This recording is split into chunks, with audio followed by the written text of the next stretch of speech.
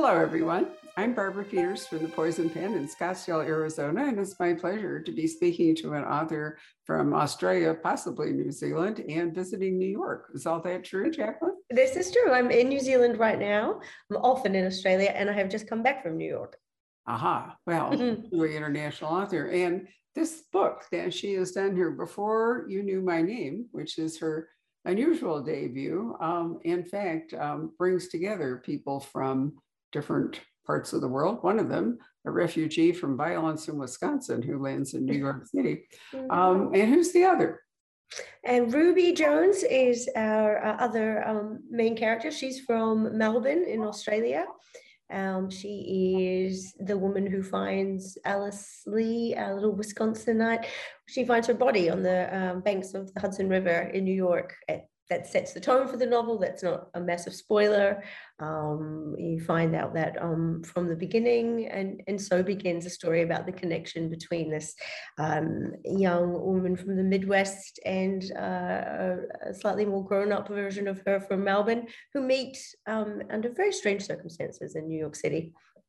They do meet in very strange circumstances. And I looked up a number of comments about your book, and one of them, which I really, really liked. This is undeniably a crime story, but Bublitz's creativity, affectionate descriptions of a New York City she obviously adores, and strong character development make this novel stand out in a crowd.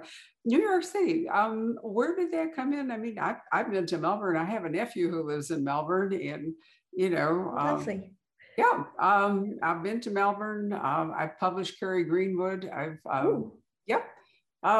So a lot of time in Melbourne, and I'm trying to determine why New York would attract you more than Melbourne.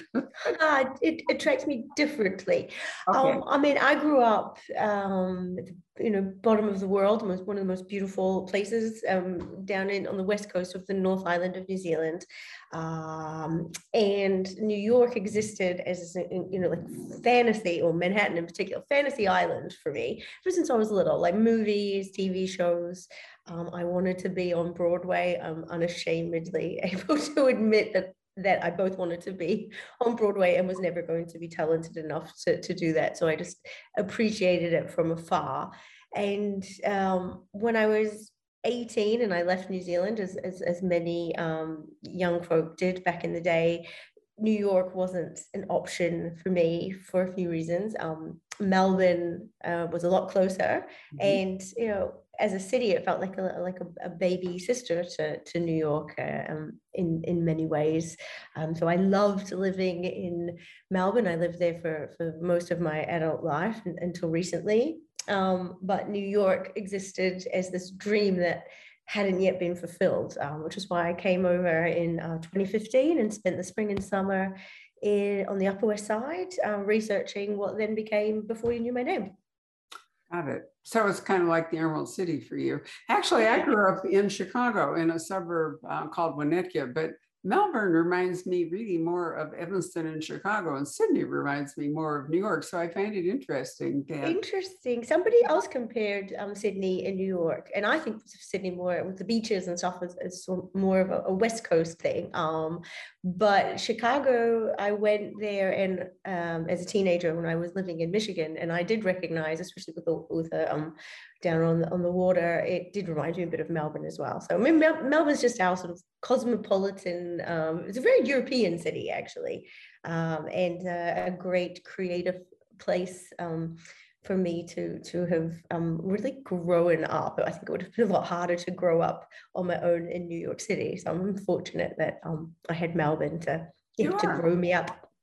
Melbourne has an extraordinary public library. That's one of the things I remember most. It's beautiful. Great botanical garden, but the library is truly a knockout. I love that you know that. I mean, the botanical garden is where, unfortunately, I had the inspiration for this novel because there was a crime that happened in the gardens. So the fact that you mentioned that. I lived on the same road, on St Kilda Road in Melbourne, that leads into the Botanic Gardens, and a young woman was murdered there one morning. It was very unusual. It's a very safe very safe city, but are they all until something terrible happens? And it just so happens to be on my street and in my gardens, in my park, and that's where the inspiration for the story came from. Well, what you've done is that your American character, who has left Wisconsin for New York, might as well say it at the beginning because this is not a spoiler, she's dead. And your Australian character is really your point of view character. And I think, if you're going to write a book set in another country, in another culture, it works better if your point of view character is the one is you. You an Australian, this is what happens when I come to New York, rather than you're trying to assume the character of Alice, who is the young woman who is murdered. So did you think about that? Was that just a natural choice, or did you have to give that some thought? Yeah, I was always aware that I had an outsider's view, a very romantic view of New York. And if I was going to write a story set there and have it have any authenticity, then my characters would need to be transplants. They would need to come to New York rather than be from New York in order for me to achieve any level of authenticity around that city. I would never claim to know what it's like to be a born and bred New Yorker, and I know very few actually. Even in my time in New York, I met very few people who were actually who born and bred in Manhattan. So it was easier, and it was a deliberate choice to have my characters, with few exceptions, be people who had come to New York for the same reason that I had. For the same lure of kind of, this is the place you go to make it, this is the place you go to find yourself and to share parts of yourself as well. Unfortunately for one of my characters, that doesn't end so well. Well, that's how you set up the story. For those of you who read The Lovely Bones by Alice Sebold, where you may recall that the young woman who's the victim of the crime is really the narrator of the story, it won't surprise you then that Alice is in some way still with us, even though she's dead. And it's her interaction with Ruby, who finds her body, that really generates the story. There have been a lot of comments made about the book, which I find fascinating. You never know, if you do something different, how readers and viewers will embrace it, right? Emily Beston, your editor, is a really terrific editor. I know Emily well, and one of the things I admire about her is the range of fiction that she acquires and edits. She does a lot of military fiction. She does really interesting things. Anyway, one of the comments, which I like, an astounding debut novel that every woman will feel in their bones. The Lovely Bones, I think that's the echo there. At last, a whodunit, where the victim is the front and center of the story. And that's so true, that oftentimes the victim is just kind of the device, the instigating incident that kicks off the story. And the story is about the investigation, it's about other people, but the victim is already dead. So did you want to overcome the idea that the victim has no voice by giving your victim a voice? Absolutely. I wasn't sure, I'll be honest though, I wasn't sure how I was going to do that. I started out, I say I'm an accidental crime writer, and it's the happiest accident that's ever happened to me. People should be so lucky as I am, in that I had this idea for a story that would explore the connection between the murder victim and the person who found her body. That might be obvious to some that would end up being a crime story or considered crime fiction. It wasn't to me. It was very much for me, it was just exploring that, what would that be like? And as I grew into these characters and they sort of took on sort of a life of their own in New York, came into the piece, I realized that, and with a little bit of help from my amazing editors around the world as well, that we could add some red herrings and some tension and the whodunit aspects without losing my initial premise, which was, this is a who was she, not a whodunit. So then it became a who was she and a whodunit, and I'm very grateful for that.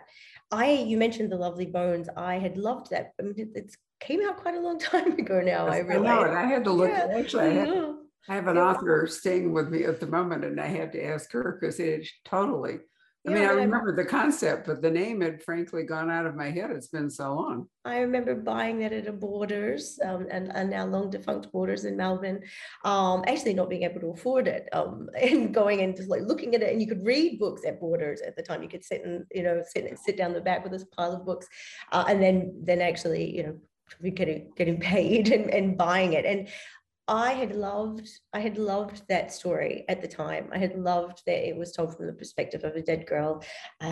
What I was conscious of with Alice Lee as my narrator was that there weren't going to be as many answers, perhaps is a way to put it. So The Lovely Bones answers a little bit about a version of heaven and a version of the afterlife, and I didn't want that to be the case with Alice Lee and with Before You Knew My Name. I wanted it to be more about the questions that we all carry around.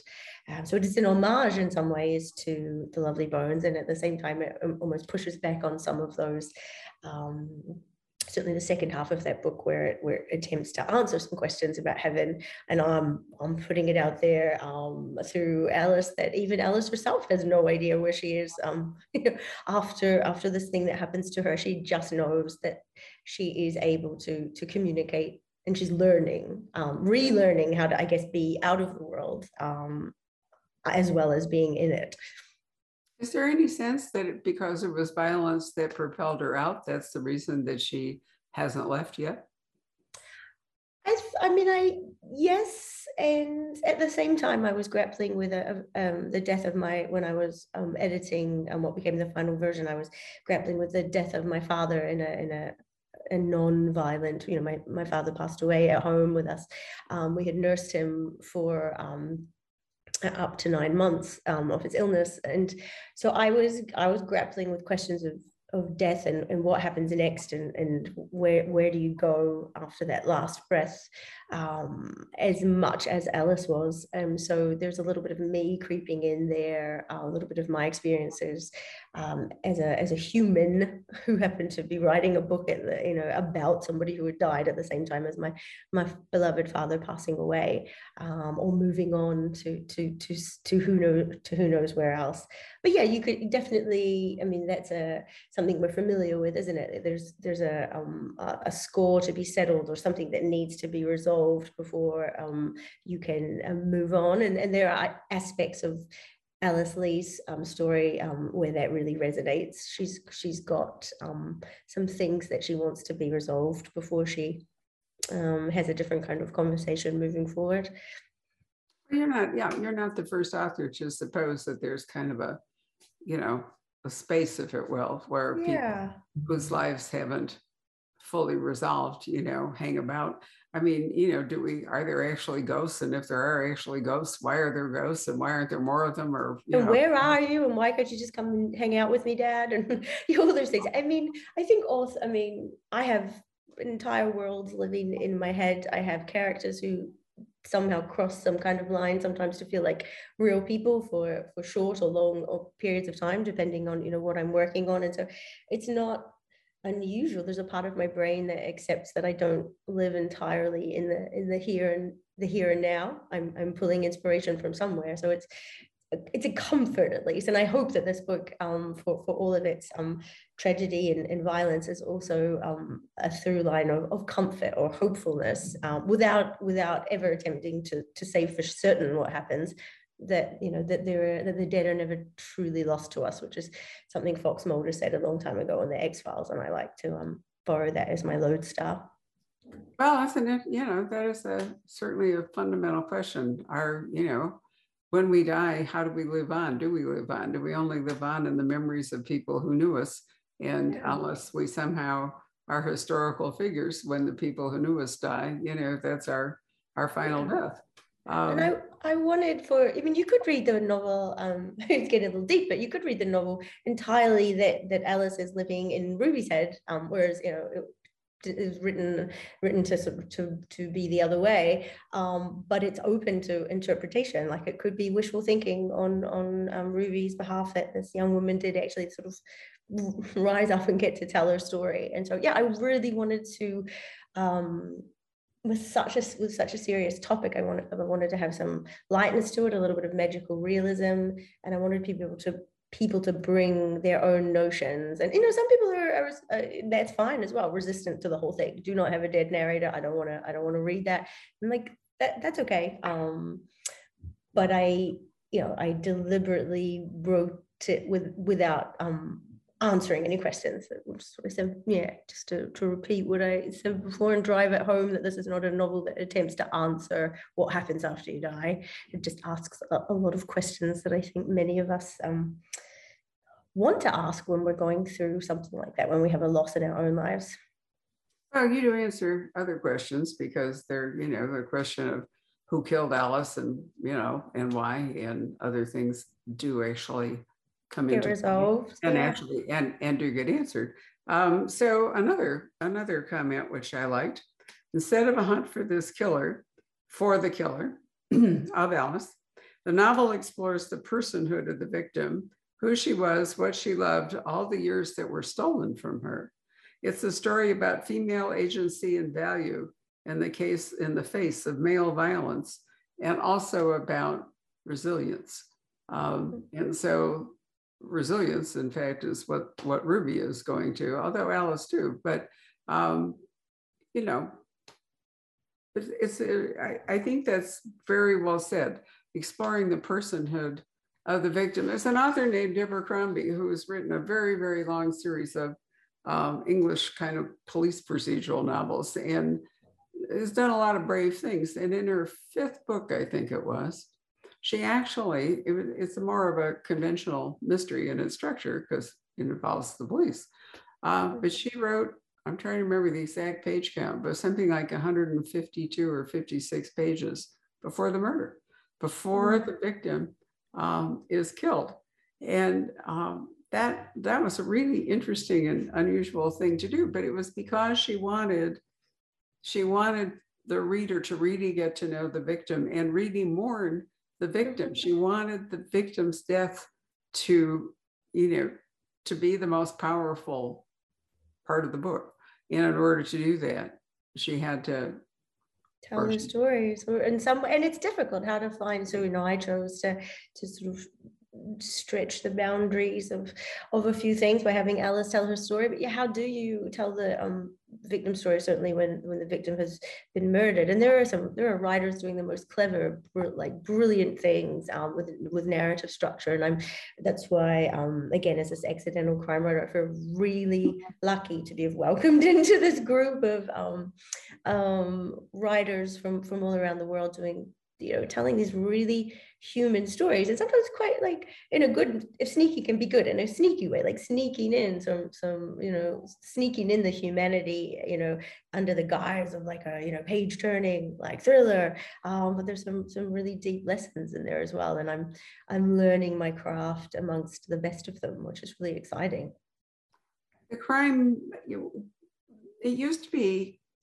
we used to be called, when we first opened the Poison Pen, which was 33 years ago, a mystery bookstore. And I only selected a specialty because this is in Barnes & Noble was rampaging across the world. And there was no way that an independent, relatively, I intended it to be a modest little bookstore, was ever going to be able to, embrace the entirety of what was published. So I was in law before I did all this, and it's very difficult to be a generalist as a doctor or a lawyer anymore, because the knowledge field is so vast.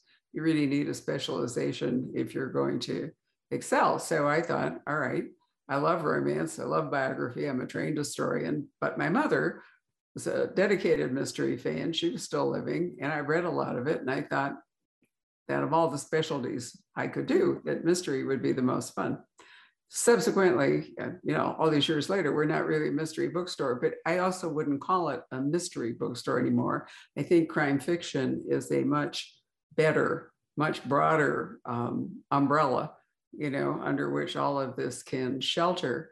And I like the fact that it can embrace so many different stories. It doesn't have to be an Agatha Christie construct anymore. And I think that's one reason that you might have had more trouble writing this book and having it accepted back when I started. It was more conventional. Yeah, But there was it's not. still a little bit of pushback initially. I mean, when I first was pitching the story, and certainly it's all of that pushback and feedback helped, because you start to realize, this is a business and readers have expectations as well, and so how do you defy some conventions but maintain that relationship, or meet the expectations of readers. And I had no idea what I was doing. I didn't study, apart from a few sort of random sort of Saturday classes in writing, and I was not working in any kind of field connected, media and sales, a little bit connected, wordy, but nothing to do with writing novels, and certainly nothing to do with crime. But I was a reader and I paid attention, and my mum as well, and my sister loved reading true crime, especially local stories here in New Zealand, and in Australia, like the Lindy Chamberlain case, which is I think quite well known in the United States as well, around the dingo took my baby. They would read all these and they would become really obsessed with what were then like unsolved crimes, because I think it's only recently that it's become, I don't want to say easier, but I can't think of a better word, so easier to solve crimes with DNA and things. But like for a long time there, there was these great mysteries. What happened? Did this person kill their child, or did a dingo take the child? Or, what happens to this missing person? And now I think we're living in an era where we're more about solving, like actually where we have about uncovering how something happened and how it was solved, because we're quite used to it now in real life. We're quite used to the Golden State Killer, for example, being found after 70 years, a long time ago, like 30 some years of getting away with his crimes, and then suddenly he's found. And that was interesting to me as well, and perhaps influenced certainly in later edits of this book, is like something, how do you tell a story and keep it interesting from the victim's perspective, where it's not so much about who did it, it is more about why and how. So and I'm still learning. I'm playing with it with my second book as well, and so watch this space. Well, you might not choose to write a crime novel next time. And in point of fact, she didn't actually have to die. I mean, you could have had a victim who was, severely beaten, or, other terrible things, but didn't actually die. I felt like I had a really hard time fulfilling the premise of the novel, which was to, have these terrible things happen to Alice Lee. I really struggled with writing those scenes and going to those places, and you sort of feel a bit like the puppeteer, and like, I don't want to do this to this character. But my next two books will be in the crime genre. They will be very sort of excuse me, jet lag. They'll be in that. I see it as a trilogy, or the companion pieces, or not sequels or anything like that. Just excuse me for a second. That is my plane journey. I understand, right? In. It's hard when you've been on a lot of air travel. It's a long way back to New Zealand. It's especially a long way back from New York. I often point to people, we've been to New Zealand 3 different times, and we're going again early in 2024. And people say it's so far, and I say, well, actually, it's the same flight time as from Phoenix to London. It is, because we're on the western end of the United States. You are, so you don't have that whole. So it took me 17 hours to get to New York, direct from Auckland. It's a new flight. And it was lovely. I was so excited. I was coming to New York to launch Before You Knew My Name, which came out on the 1st, and the all of the flight attendants and were really into it as well. Like, what, because I told, they were like, well, you seem really happy, in the middle of the night. I'm like, well, this is my book coming out. It was so exciting. But then I landed, and I was, I am unaccustomed these days. I think my travel muscle has atrophied slightly, being, with our borders closed for so long, understandably, necessarily.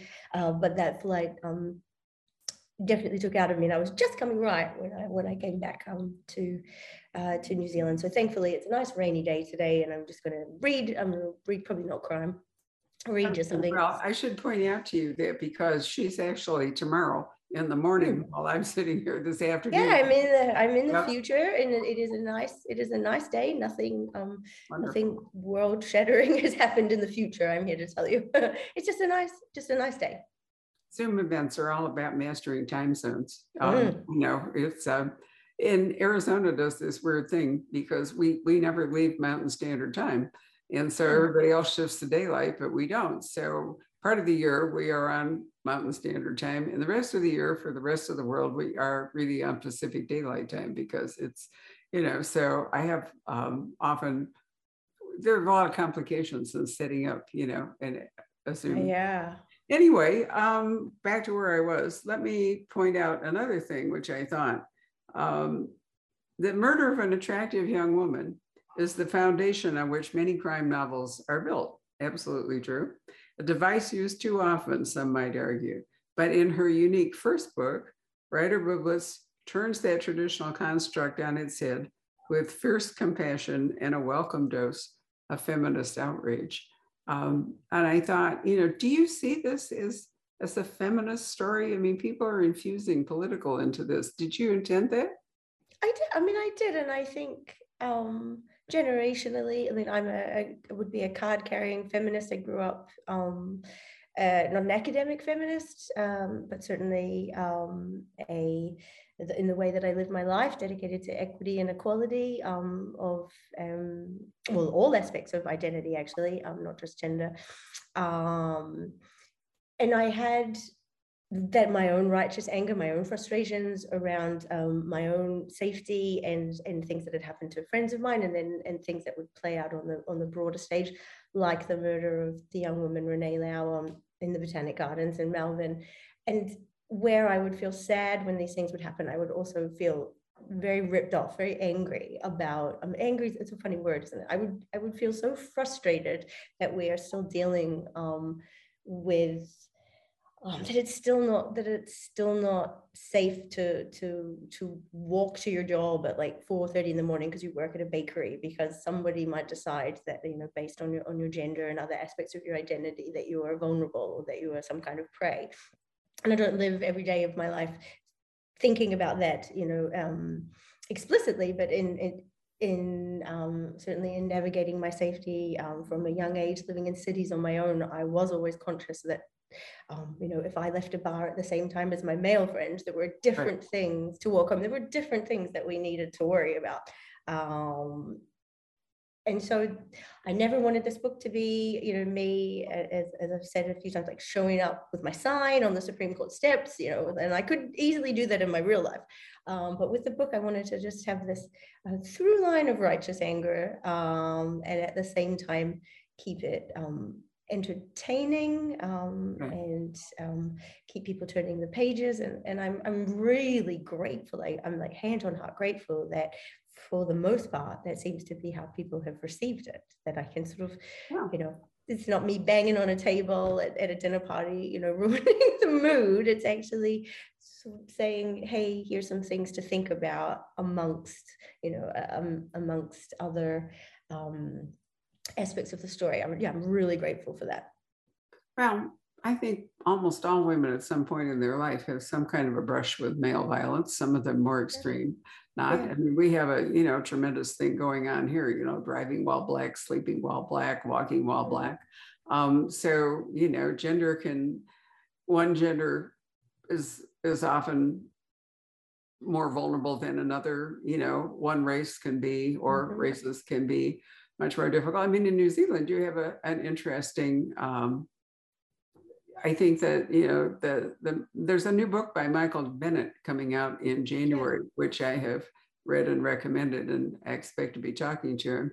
And, you know, he's clearly a Maori writer, you know, and talking about the sorts of things that colonization, cultural appropriation. I remember being in New Zealand and picking up a green rock in a riverbed, and someone saying to me, that you must leave it there. That the green rock is sacred or by the Maori. And I mean, we've been all over, all the way down to the South Island, all the way down, in fact, to the Macquarie Islands and all the rest of it.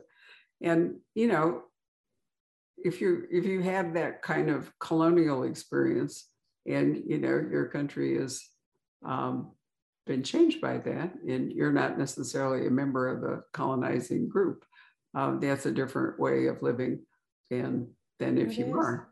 And I'm excited to read Michael Bennett's book. I'm sort of not able to read much at all while I'm working on my second book, but I'm going to have a summer out, Southern Hemisphere summer, of just reading other people's books, and that's right up there. I'm